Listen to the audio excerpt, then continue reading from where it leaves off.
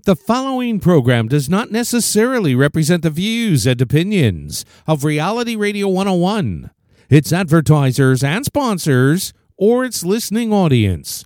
Listener discretion is advised.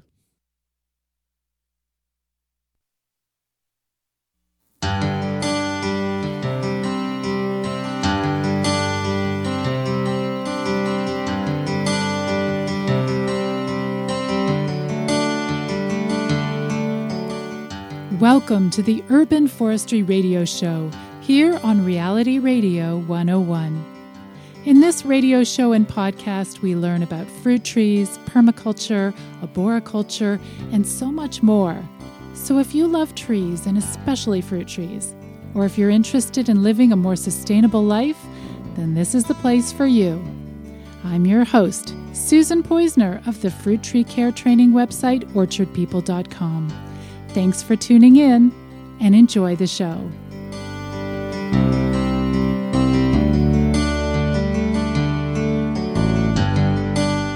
Welcome to the Urban Forestry Radio Show with your host, Susan Poisner.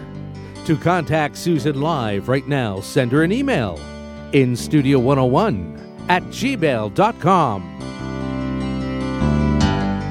And now, right to your host of the Urban Forestry Radio Show, Susan Poisner. Summer is peach season here in Ontario, and farmers markets across the province sell a handful of different peach cultivars that consumers can enjoy. Juicy and sweet Red Haven peaches are really popular. I also really like baby gold peaches, and they have really firm flesh, and they're delicious. You can also find white-fleshed peaches that are super sweet and tasty as well. But the selection of peach varieties that we can buy today are relatively limited when you consider that there is over 1,000 different varieties of peaches in the world, and many of them are heirloom peaches that were grown 50, 80, or even 100 years ago. Each type of peach will have a different flavor or texture and a different history. So today we're going to talk about historic peach cultivars that you can grow in your own yard. And my guest on the show today is Lawton Pearson of Pearson Farm in Fort Valley, Georgia. His ancestors have been growing peaches in Georgia literally for generations. And the Pearson family has seen countless peach cultivars surge in popularity and then disappear as new varieties emerge.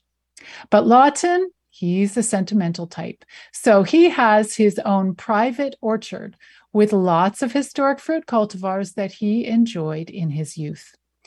Before we dig into today's interview, I would love to hear from you. What's your favorite peach cultivar? Do you grow peaches in your garden? And what is it that you love about this fantastic fruit? Write an email with a question or comment during today's show, and we'll enter you into this month's contest. Our prize today is a Pearson Farm t-shirt. So to enter the contest, just send an email to instudio101@gmail.com. That's instudio101@gmail.com. And remember to include your first name and where you're writing from. I look forward to hearing from you. So Lawton, welcome to the show today. Thank you for having me. We are so glad to have you here today, especially with your incredible history in growing fruit trees. So tell me a little bit about your family. When did they start growing fruit trees?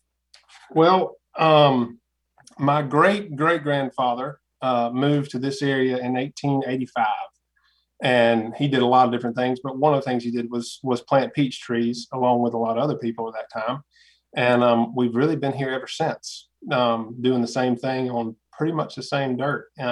So we have whatever that is, almost 140, 50 years of history growing peaches in Middle Georgia.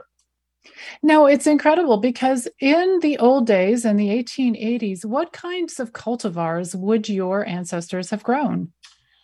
They probably, when we go back that far, we don't have a whole lot of written records. I've got a lot of records from the 30s, 40s, so I know what peaches they grew then. But back then, there were really three peaches that started the whole deal, and started the commercial peach industry in Georgia, which spread obviously everywhere else. It, of course, was Alberta, which was crossed, or was actually open pollinated in 1889. Before that, the original peach was a Georgia Belle, or Belle of Georgia, which is a white meat peach that was, its date of origin is 1875.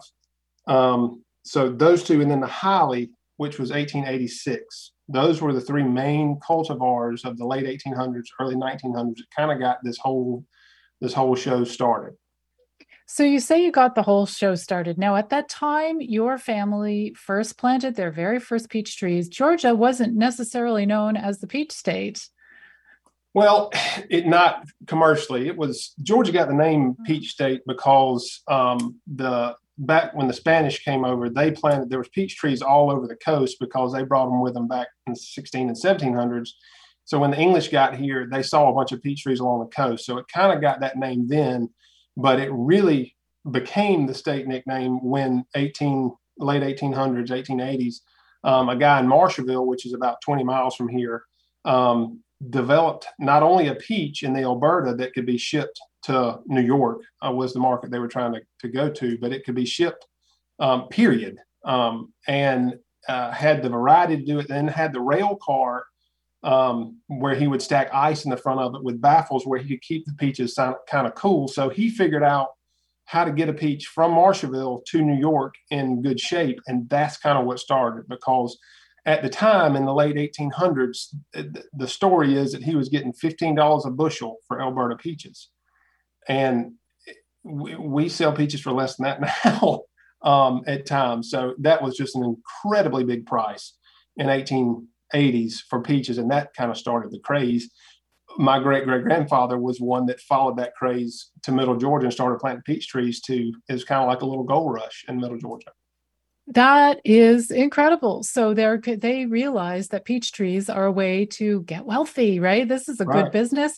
And what they're doing is they're going to be shipping them to New York, I guess. Is that the thing? Just New York State or all over the place? Well, all over, but the population centers, the people that could afford $15 bushel peaches, that was in the big industrial cities like New York.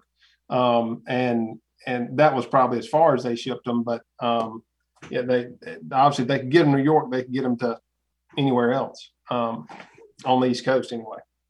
Amazing. Well, we got an email here. It's from Joyce. Joyce is listening from Adams, Michigan. So Joyce says, hello, Susan. Love this topic.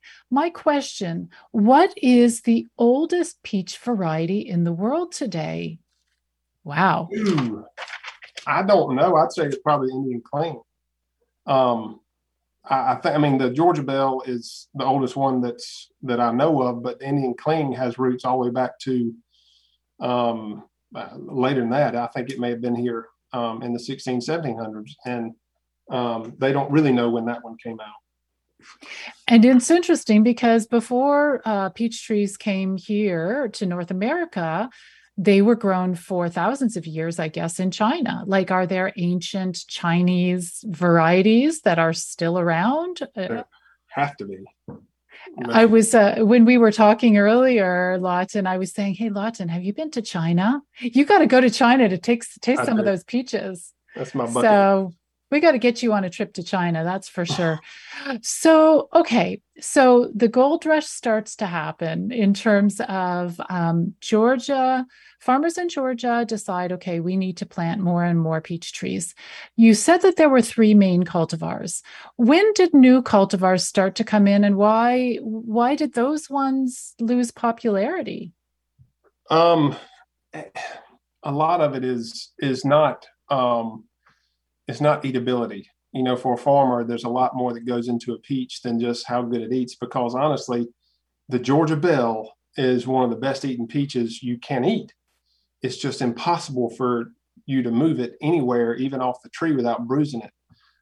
So as they obviously got more sophisticated and had more interest and more money in the industry, they began to try to improve peaches. And either that was, a lot of times it was just luck. It was finding a sport in an orchard that was better usually it's earlier. So what everybody's looking for at that time was to be first to market, to be early to market.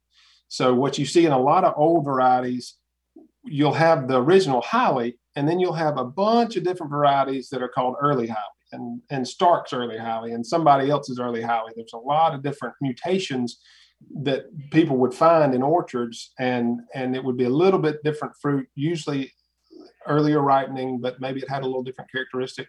So you had that happening as more and more people planted trees and started looking for better qualities, whether that's timing or shippability or eatability. And then you also had people like the guy who developed the Alberta, who quit growing peaches and started growing peach trees. And so he's looking for new varieties and actively making crosses and breeding peaches to try to get better, newer varieties. And really, ever since then, most of the stuff I have that comes out new is in the 30s and 40s. So it's kind of like everybody grew those 3 or 4 peaches for 30 or 40 years. And they said, all right, at that point, South Carolina was growing peaches and Alabama was growing, everybody started growing peaches. And we needed to start separating ourselves one way or another. And so they wanted to extend the season. Alberta for us is a July peach. So they started getting earlier peaches to where we are now, which is middle of May. Later peaches, to go later and trying to expand the industry. Gotcha. Yeah. So, and Alberta was different in terms of shippability, you said. So Alberta tastes okay, tastes good, right? Tastes good. It does. It doesn't bruise. Is that the thing? It doesn't bruise when you pick it off the tree. So Georgia Belle and Highly were white meat peaches with very little color. And Alberta was a yellow peach.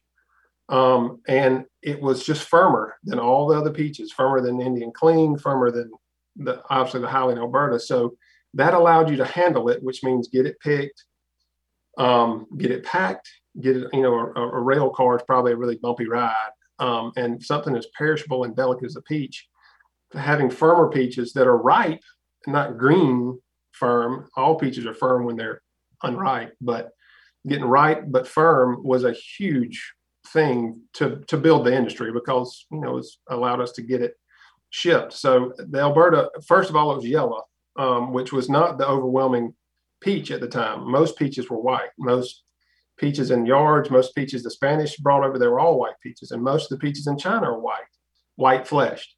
But the Alberta kind of started the move towards yellow meat peaches because they don't show bruises. They don't bruise as easier. They're just a little hardier peach. Interesting. Okay. So we've got a couple of emails here. One is from Stuart. Hi, Susan. Love Georgia peaches, but more importantly, I love a beautiful Georgia peach, if you get my drift. Thanks from NYC. I'm sorry, I don't get the drift. I don't get jokes sometimes. Is a that the moniker down here is beautiful young ladies or Georgia peaches. Oh, I get it. So he loves the ladies. That's the thing. Well, that's very nice. Okay. Thank you for getting me in on the joke. I love jokes. I love it when my listeners send me jokes, though. Okay. Now we have an email from Leslie. Let's see where Leslie is from. This is Leslie up in Ellijay in the North Georgia mountains. We are located at the foot of the Appalachian Range, Zone 6B, and found the hard way that our late spring frosts make it almost impossible to grow stone fruit trees in a conventional way. We are thinking of grafting late blooming cultivars on dwarfing rootstock as smaller espalier fans, so we can better protect the smaller trees from the few late frosts. I'd love to know Lawton's thoughts and suggestions on cold hardy cultivars. Wow, Leslie, thank you. Great question, and there's lots in there. That is a great question, and it's something that we think about all the time because, as y'all know, with peaches, frost is the thing that dominates my year, whether or not we have one and how bad it is. There are a couple of peaches that we have experience with down here that are incredibly hardy. The old super hardy peaches would be Norman, which is it's a Red Haven ripening time. And there's some North Carolina peaches like Bisco that are very cold hardy, and a lot of New Jersey peaches that are cold hardy. And obviously Michigan peaches are the Haven series, Red Haven and Crest Haven. all those peaches historically are cold hardy, but our best peach, and this is, in Georgia, we don't get the chill that they do in Michigan or New Jersey or even North Carolina. And LJ will get more than I get because I'm in the middle of the state and LJ's up north. But we have a peach called July Prince that was released probably 20 years ago from Byron, and it is a really late bloomer. It's probably one of the best peaches we grow, and it is really, really tough.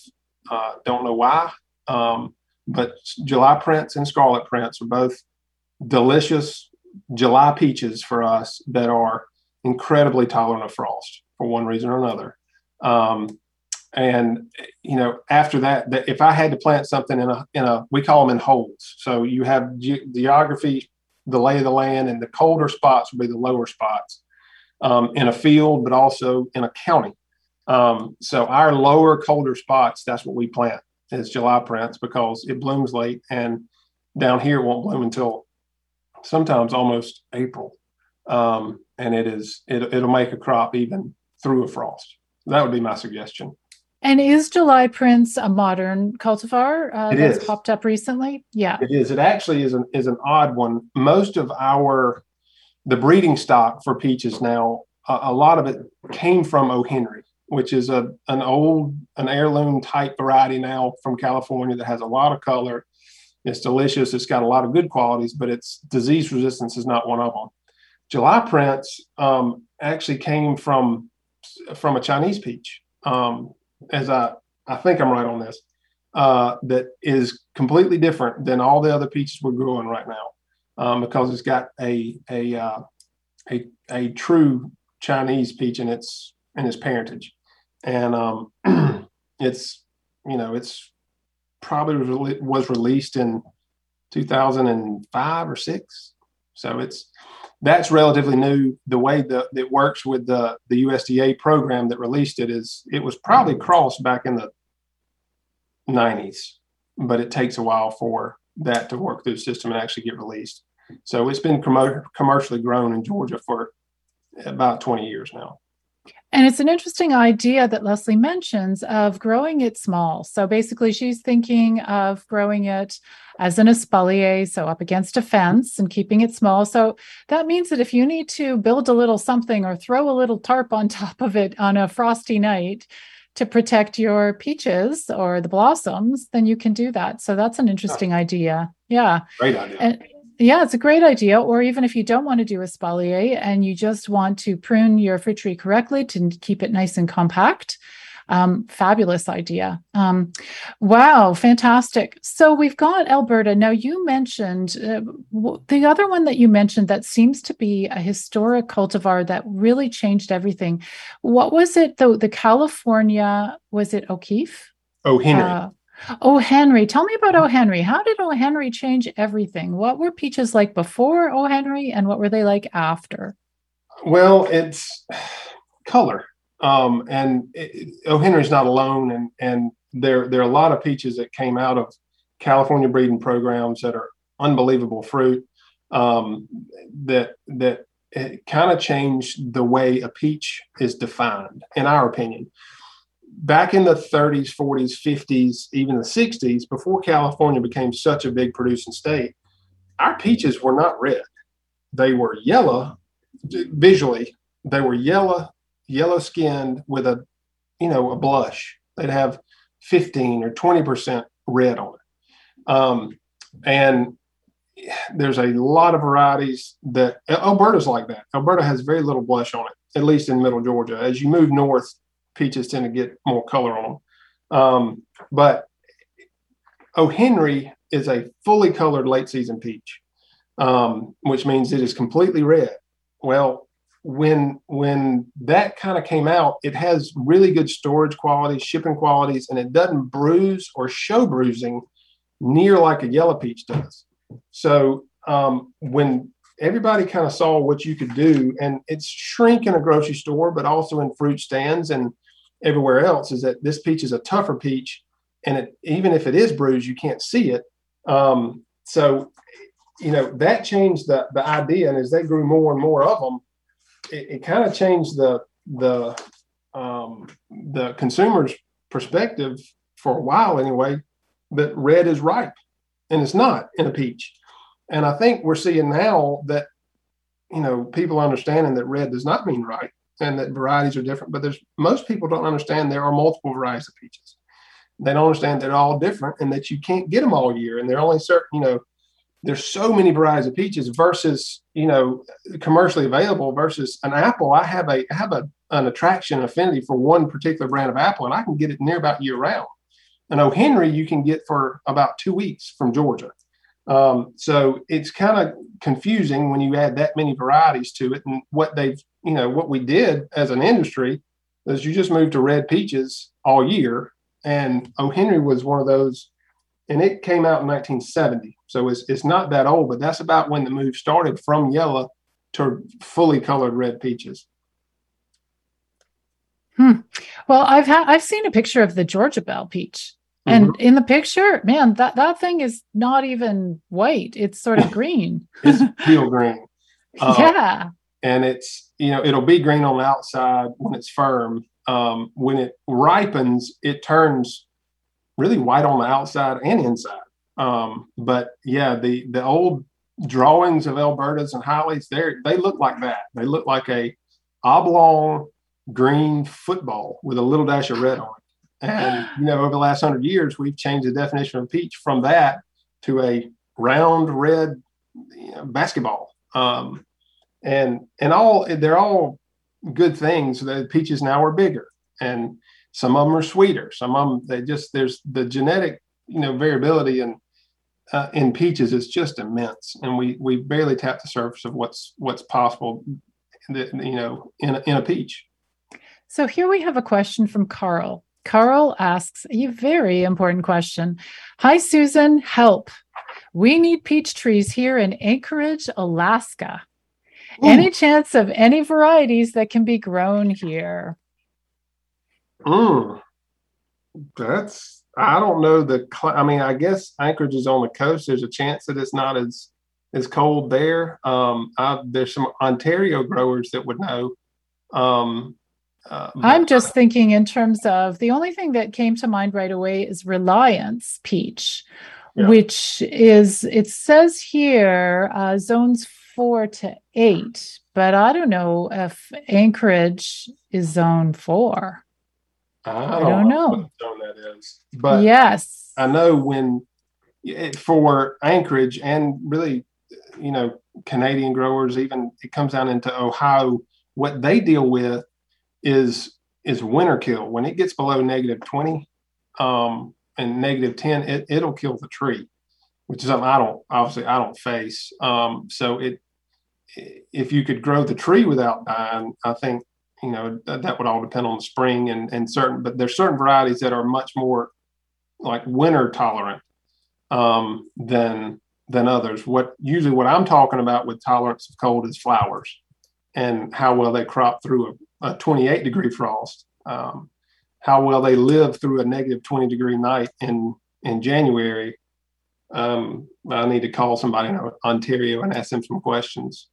Something else I would love to do a show on, so thanks for asking that question, Carl, is I want to do a show on people who grow fruit trees under cover. So there's certain sort of tents and tubes and stuff that you can grow your fruit trees in that would make it a little warmer for the they're not heated, but or they may be heated, I don't know.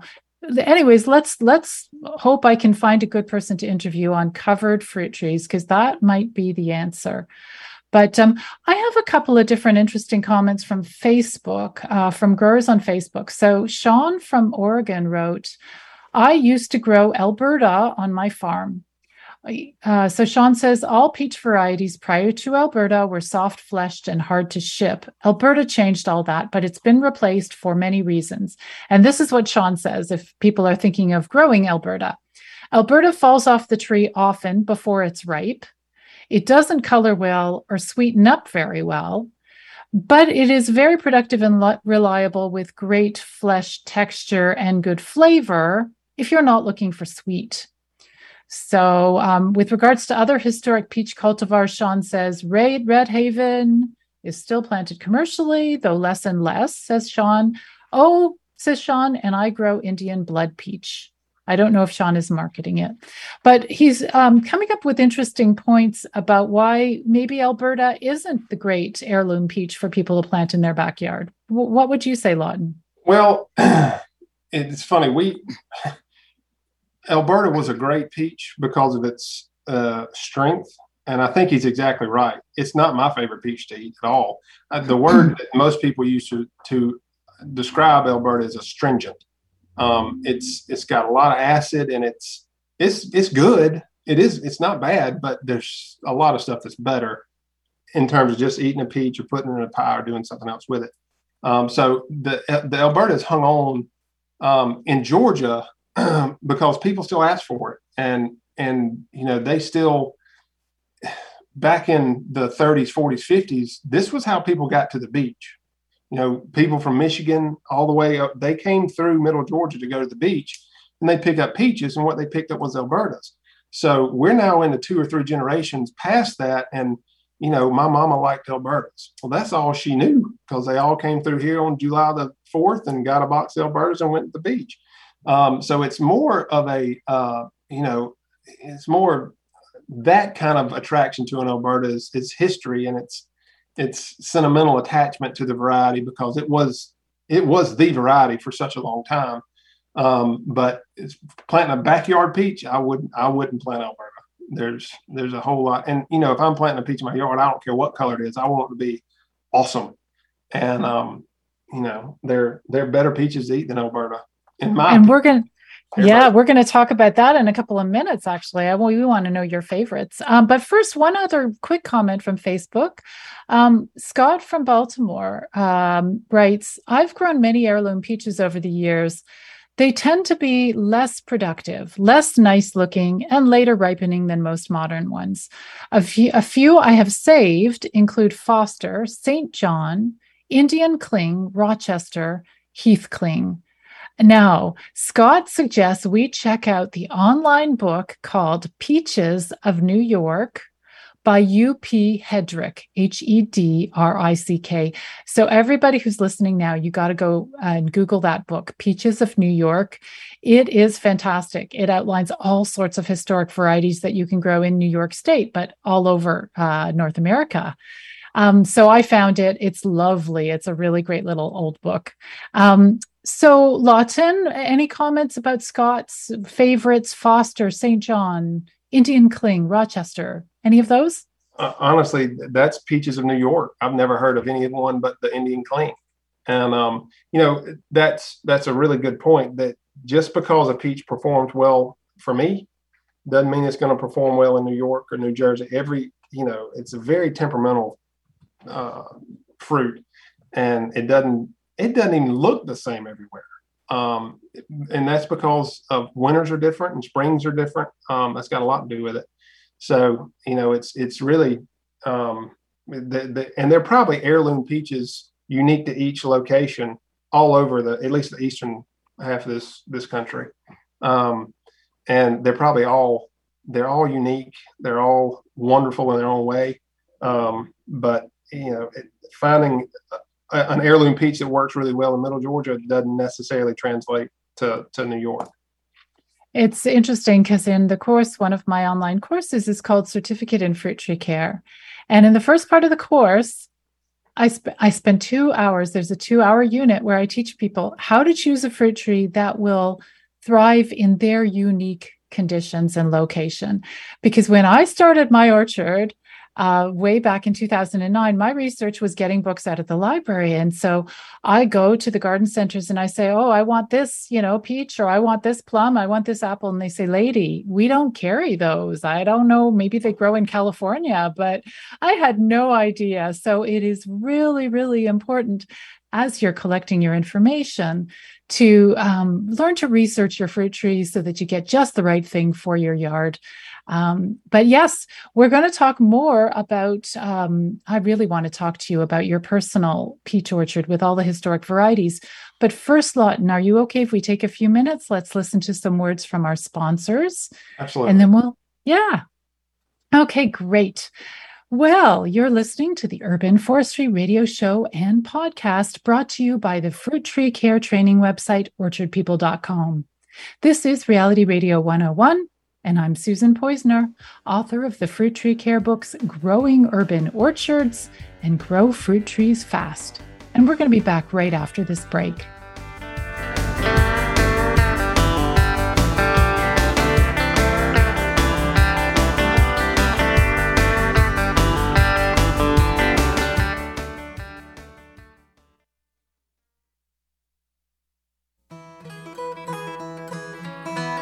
If you're thinking of planting fruit trees and you're looking for a wide selection of cultivars, consider Whiffle Tree Nursery.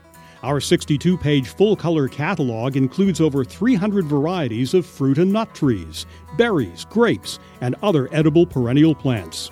Not only that, in our catalog we help you through the selection process with tips and advice about all aspects of growing fruit trees. You can learn about adding nitrogen-fixing plants, rootstock choices, and even about planting a windbreak if you have a windy site.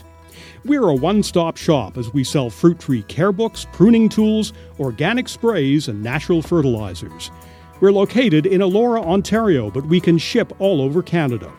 Call us at 519-669-1349 to order your catalog. That's 519-669-1349. Whiffle Tree Nursery. Call us today.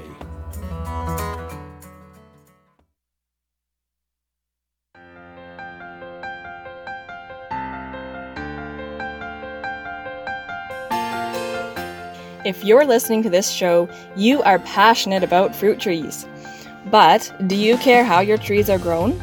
Silver Creek Nursery is a family-owned business, and we grow our fruit trees sustainably using only organic inputs.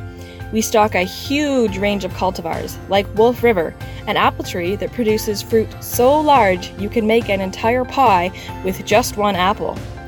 We also carry red-fleshed apples, like Pink Pearl, as well as heirloom and disease-resistant varieties of apples, pears, apricots, cherries, and more.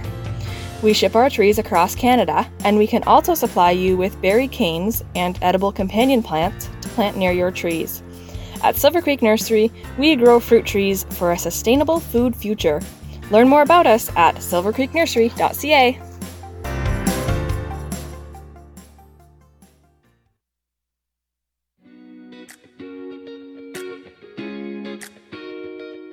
Did you know that Susan Poizner of OrchardPeople.com teaches fruit tree care courses online? Here's a testimonial from Roger, a student from Howe Island, Ontario. Some years ago I retired and I wanted to have some fruit trees, so I did the usual. I went to the big box stores and bought what they had, and I planted them, and I had some successes but more failures. In fact, I was almost ready to give up when I discovered Susan's online course. It taught me a lot of what I thought I knew but didn't know. It's in bite-sized pieces that you can easily understand, and you can review the course whenever you want. Last year I had such success that this year I had to do very little in terms of pest management, either with insects or with disease. If you want to grow organic fruit trees, join Susan for a workshop at orchardpeople.com/workshops. For 10% off tuition, use the discount code PODCAST.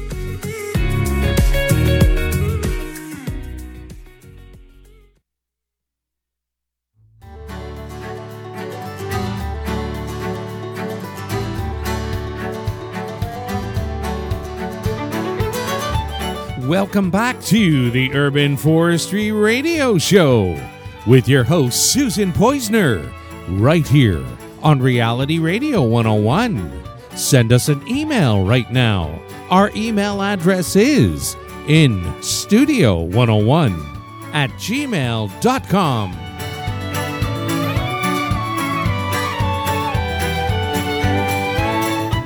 And now, right back to your host of the Urban Forestry Radio Show, Susan Poizner. You are listening to the Urban Forestry Radio Show and podcast brought to you by the Fruit Tree Care training website, orchardpeople.com. This is Reality Radio 101, and I'm your host, Susan Poizner. In the show today, we've been talking about heirloom peach cultivars. Some historic peach varieties were grown over 100 years ago, like Alberta or Belle of Georgia. But there are also peach varieties that were popular maybe 50, 60, or 70 years ago that you can't buy in the shops today. So in this part of the show, we're going to talk about those cultivars and explore which you might consider growing in your own backyard. My guest on the show today is Lawton Pearson of Pearson Farm in Fort Valley, Georgia, and his family has been growing peaches for over 135 years. And Lawton has a collection of heirloom peach varieties that he grows to enjoy and to preserve these wonderful cultivars. So Lawton will tell us more about that in just a minute. But first, I would love to hear from you. If you're listening to this show live, send us an email right now with a question or with a comment, or I'd love it if you just wrote in to say hello. And if you write us, we'll enter you into today's contest to win a Pearson Farm t-shirt. To enter the contest, just send us an email at instudio101@gmail.com. That's instudio101@gmail.com. And of course, remember to include your first name and where you're writing from. I really look forward to hearing from you. So back to Lawton. So Lawton, tell me a little bit about your own orchard. And when did you plant it? And what kind of trees did you want to plant there? Well, I'm like you. I love I love having a little bit of a lot of different stuff, right? A lot of different genetic. I love it personally, just because I'm invested in it. But I love to eat different kinds of fruit, and we don't grow, pack, and ship all of it. So I've always had a little bit of a heirloom thing. I've got scattered trees here and there mixed in with different varieties. Some of it is nostalgic, and some of it is because, as I've grown, we're growing some stuff directly for our retail market that people love and enjoy. And so there's more in it than just what I like to eat. So I've had a bunch of them. And these are all small little blocks with a couple of 5 trees of this and 5 trees of that I want selfishly just for me. But as we've moved on and you start growing a following to some of the stuff, some of the blocks, the experimental type blocks have grown themselves into bigger blocks to, meet demand for this stuff if we can figure out how to get it to them. So I planted at my house. I planted them all over the farm in different places. But most of the stuff, my heirloom, what I think of as nostalgic heirloom peaches, most of that is stuff that was grown commercially when I was a child in the 80s, which means most of that stuff was crossed or bred in the 40s, 50s, 60s, and 70s. And some of it goes. Alberta and Georgia Belle are really the only two that go way, way back. Those are the only two. I don't know that you could find a Howley tree now. It's probably died, and that's one of the things that I hate. Once some of these old varieties, if somebody's not keeping a tree alive, it'll vanish. We don't have in peaches the kind of what they have in apples. Where they've got huge repositories of genetic material and can find these apple trees scattered among the countryside. Peach trees die pretty quickly down here relative to apples and a lot of other things. So it's going to die. And if we don't keep propagating it, the variety dies with it. So some of this is I've got 1 or 2 varieties that I'm keeping alive for nostalgia, for historical reasons. One of those is called the Pearson Berta. And that's a peach that my great-grandfather found. I think it's a sport of Alberta. It comes off about 2 weeks earlier. And I still grow it and love it. And it's one of my favorite peaches to eat, but it is really difficult to ship it and get it picked right because it gets soft really easily. And then, so that would be, for you, that's really meaningful considering that is a peach with your family name on it. That's right. Right. Yeah. So if you don't save it, nobody's going to save it. Your kids aren't going to have it. There's no reason to save it if your name isn't Pearson. It's not. Exactly. Except I'm sure it tastes good. I'm going to interrupt you for a second. We've got an email here from Tim. Tim says, hello, Susan. Happy peach season. Oh, thank you, Tim. I think that's a wonderful thing to say. Anyways, he says, happy peach season. Love peaches. Very interesting topic today. I'm listening to you from Washington, D.C., enjoying the show. And I just want to say to you, Tim, I really think of this. I live in Ontario. Peach season is very important to me. I think it is. Peaches and cherries are my favorite fruits, though I love apples too.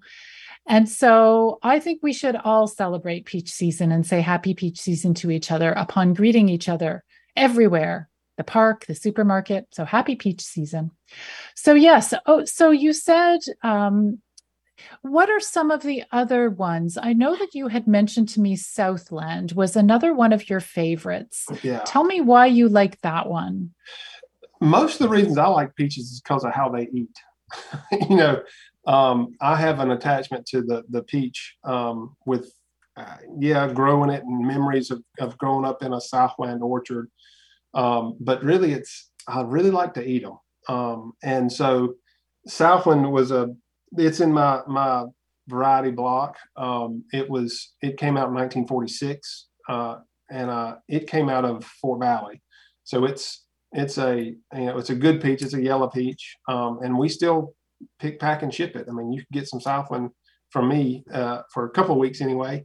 But it's a good one to me to eat. It's one of our favorite peaches to eat.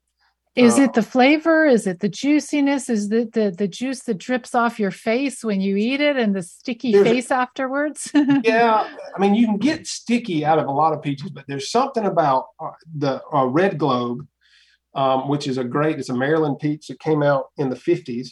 Summer Gold, Southland, all Loring, Red Haven's kind of this way. Those peaches that for us come off, just say the last week of June through the third week of July. There's something about those peaches that has the right balance of sugar and acid. It's not overly sugar, it's not overly acid, but together it's just magic when it's ripe, and it ripens well. Like it doesn't melt in a hurry. It's easy to pick it, put it on the seat of your truck, watch it 2 days, and when you bite in the thing, it's just an experience. That's it's not. It is the flavor, but it's also the texture. It's the fuzz. All these peaches were high, long fuzz peaches, and they're really fuzzy. New peaches, newer varieties are all bred to be short fuzz. They call it pubescence, but short. So you pick an O. Henry or a lot of the peaches we're growing now, they don't have a whole lot of fuzz on them, but a Red Globe down here, when it gets hot and dry, is just it's like a wool sweater. That's great. It's awesome. If you like, the way a peach is supposed to be, the way it was originally. So that is so funny. Well, it's funny because I'm not a big fan of nectarines. As soon as you take away that fuzz, I don't know what it is about it. It's just so yummy and delicious. So yeah. Wow. We got another email here. This one's from Stephanie. Hi, this is Stephanie from Lenexa, Kansas. I just purchased about 4 acres and I'm hoping to add fruit trees. Your show is very helpful. Hey, so Kansas, can you grow peach trees in Kansas? Wonder if that's a good bet for Stephanie. Yeah, they grow a bunch of them in Missouri. A lot of that, again, if you have a way to protect them. Obviously, Kansas winters, I'm sure, can be really cold, but I would think that winter kill wouldn't be an issue like it is in Ontario and further north. So it always comes down to spring and spring temperatures and whether or not a frost is your area is prone to a late frost, because peaches, unfortunately, they bloom before they leaf out. The first thing they do is bloom and hang out there and it doesn't take much to kill a peach when it's blooming. So right elevations, right, the right, obviously, zone would work. But also if you have a building or a shed, something to put against to protect it, you can grow a peach tree anywhere. It's growing the fruit itself sometimes gets challenging. That's the challenging part. Yeah. So, okay. So back to your favorite cultivars. I also want to comment, you guys shared a fabulous picture. I think it was your aunt, maybe, or a great aunt, selling at a market stand with, Yeah. I think, the kids. Yeah. What kind of peaches would they have been selling at that market stand? That looks like what it was, the 50s, maybe? Yeah, that was in 1950, probably 55. My dad, I think, was 6 in that picture. And I still have a peach orchard in that same spot. But that probably was a Hiley or a Alberta was still going strong there. But they had a peach that my great grandfather, they called him Papa John, that he found called the Pearson Hiley, and it was patented.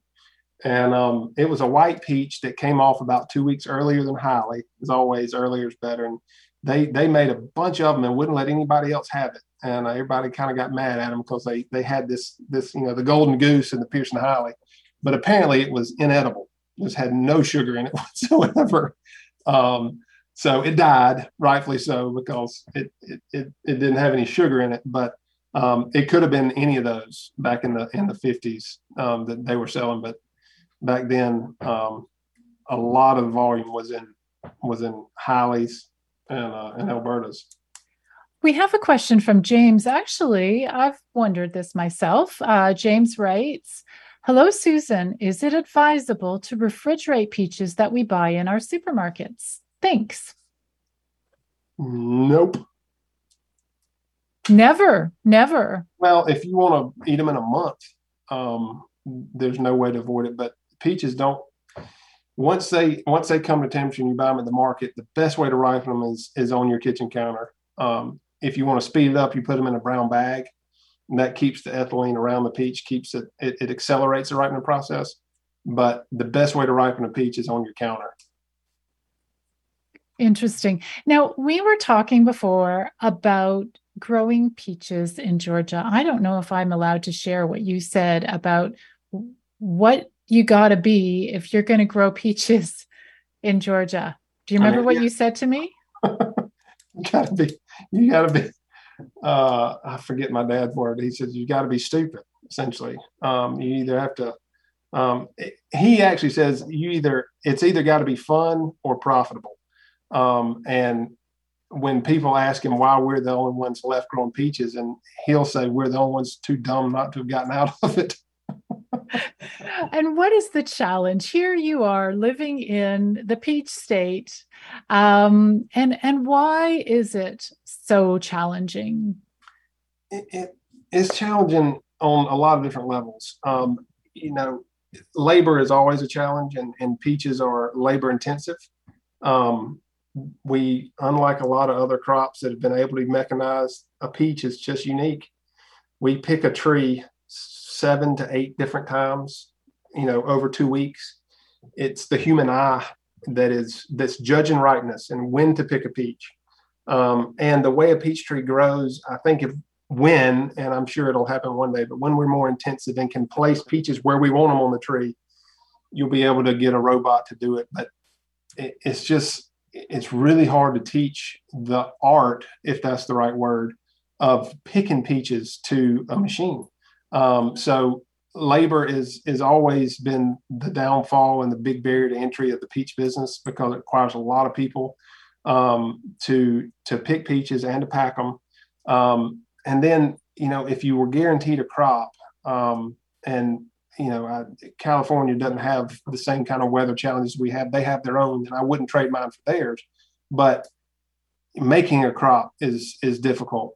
We've had years where, and it's just part of it in Georgia and probably everywhere. But in 1955, my grandfather picked 2 peaches on the whole farm. He picked 2 peaches. 1996, we had 7% of a crop. In 2007, we had 10% of a crop. 2017, we had 20% of a crop. So, it's the peaches unpredictability that makes it really, really difficult. One year to the next, I don't know that I'm going to have a peach to sell next year. Right now, I can't. There's no way around it, and I do all I can. And we have frost protection, But there's so many things have to line up for you to make a peach. You got to have enough winter and the right kind of winter, and it can't get warm during the winter. And then you got to have the right kind of spring, and it's got to be the right kind of spring and not too warm. And you add it all up and you just go, my word, you got to be stupid to try to do this, which is what my dad said. Which is what your dad says. You got to be stupid to grow peaches in Georgia. Yeah. So it was something else that you had mentioned is you talk about having a diverse portfolio when it comes to peaches. So how many different cultivars do you guys commercially now grow and sell? We are around 45 that you would say are commercial varieties that we pick and pack in volume. And that's no more than 5 or 6 in any one day or any one week. But our season runs from about middle of May until the middle of August. And most varieties pick over the span of 10 days to 2 weeks. And so you overlap them all. And, they're like I said, they're all different. They're all have their own little eccentricities. And so it's really, really good.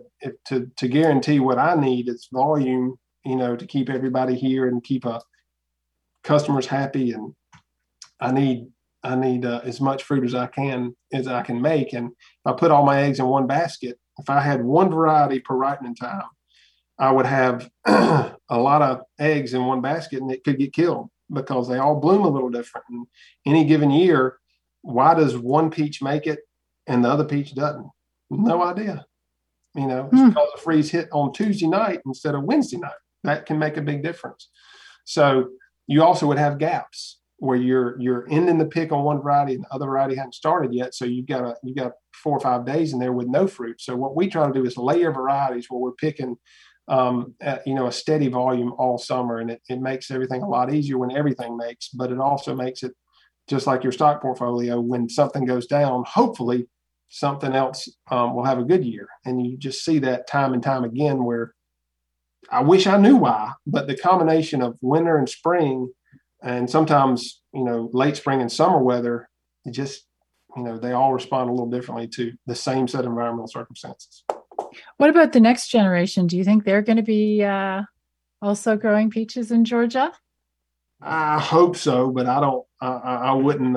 My next generation right now is 13. So it's a little too early for me to put any pressure on them. But I hope so. I hope it's a viable business going forward because, I would do it if I wasn't getting paid. This is what I want to do with my time. So I hope they want to, but they may not. So, okay. So lots of people are listening today and they're going to be like, okay, if I'm going to go for an heirloom, which one, let's say that they're in a climate where they can grow the kind of trees that you grow. If you could pick just 1 or 2 of your heirloom or older peach trees, which would you tell them to grow? Oh, that's such a great question. For me in the Southeast, for an heirloom peach, I would grow Red Globe and Dixieland. Those 2 are July peaches, and to eat them is just phenomenal. They're very reliable croppers. They are yellow peaches, and what I think of as an old school peach. Both of those are fantastic. As you move up north, the Red Haven and Crest Haven, those peaches they're just the best if you can get enough chill for them. And those peaches came out of the Michigan breeding program, probably, I don't know, 60s, something like that. So, in the Southeast, to me, it's hard to beat a Red Globe to eat it. It is telling that nobody grows it anymore. Yeah, because if it's color. Right. Interesting. Isn't it interesting how we eat with our eyes as well as, our taste buds and whatever? Definitely. It is. Well, it's also telling that when people eat a Red Globe or a Summer Gold is another one just as good as a Red Globe, their eyes don't matter anymore. Your mouth. Once you've tasted it, you're a convert. Yeah. That's right. Yeah. That's right. Yeah, I'd love to have the opportunity at some point. We got to take a little trip to Georgia, taste the huge variety that you have, because as I said in the introduction, we have beautiful peaches here in Ontario, but a very limited selection. I would like to really be able to have like a peach tasting event where I can taste and feel the difference between the different types of fruit. If I had more room in the orchard, I can't grow peaches here. It's not the best climate for it here in Toronto, but I would love to have like 5 different cultivars. That's what I would like to have if I could. Well, you need to come down here about July the 10th and we can have a party. Sounds. And how many cultivars will we have at our party on July the 10th? On that day, 20. Okay, guys, this is for the listeners. We're all going to meet at Lawson's house next year, July the 10th. And we're going to have a peach tasting party. I'm so excited. That'll be great. Okay, well, it is time in a minute to find out who won today's prize. But before we do, I just want to thank all the amazing listeners that tune into this show live and the people who listen to the podcast. Every month, I get wonderful emails from you guys, just all sorts of little emails. So I want to say hello to some people who emailed me this month. Charlie and Erica wrote in to wish me a happy long weekend. Thank you so much, guys. Alan wrote to remind me about the upcoming Toronto Cider Festival, which was important. Somehow that wasn't on my radar somehow. And Ellen wrote to say she can't tune in live today, but she looks forward to downloading the recorded podcast. She said this is right up her alley. So obviously she's interested in growing peaches. Thanks everybody so much for being part of the Orchard People community. So now it's time for our contest, and Gary in the studio is going to help us with that. Are you there, Gary? I am here. So Lawton, here's what we're going to do. I have all those names on pieces of paper in a little plastic jug. I'm going to shake it. You will hear that, and you tell me when to stop, and then I'll pull a piece of paper out. Are you ready? I'm ready. Here we go. Stop. That was a long shake. Let's see what we got here. He wanted it to be really well mixed. Yeah, let's see. It's Leslie W. from the North Georgia Mountains. You're the winner. Yay, Leslie, with that interesting question, the multifaceted question with espalier and cold hardiness. Well, Leslie, we're going to write you soon, and we'll get your address, and we will get Pearson Farm to send you your brand new t-shirt. You're going to look like a Pearson Farm person. So that is awesome.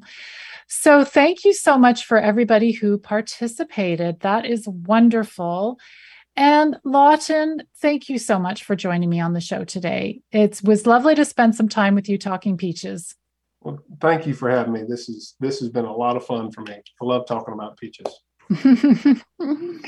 All right. Well, if the listeners want to learn more, you guys should head over to the Orchard People YouTube channel, because in the next couple of days, I'm going to upload a video version of this podcast. I'll edit it down, put some of Lawton's fabulous pictures in there, and you'll see lots of images of heirloom peach varieties, some historic pictures from the Pearson family history, which are fun to look at.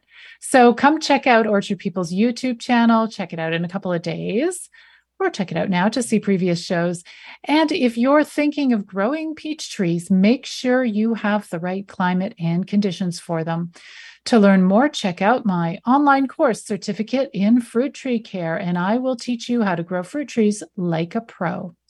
So now we are so glad that Lawton was on the show today from Pearson Farms, and we're going to wrap up the show. If you want to hear it again or listen to previous shows, you go to orchardpeople.com/podcasts, and you can listen to this recording or other shows.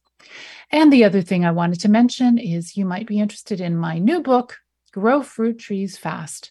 You can read it in just an hour. To purchase your copy, visit orchardpeople.com/growfruit.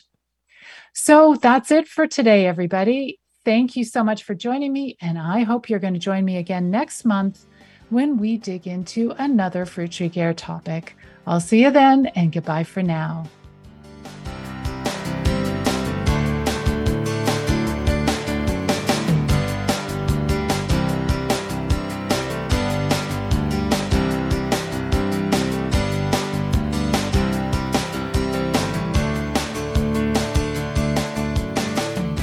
You've been listening to the Urban Forestry Radio Show on Reality Radio 101.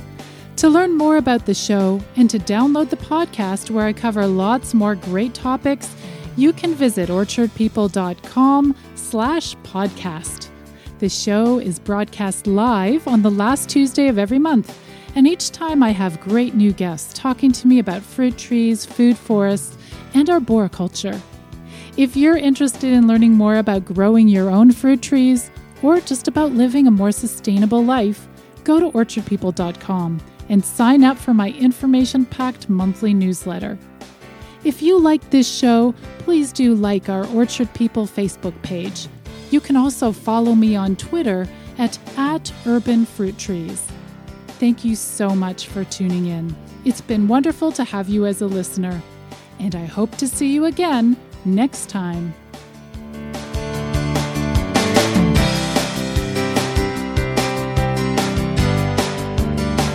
Thank you for listening to the Urban Forestry Radio Show with your host, Susan Poizner, right here on Reality Radio 101.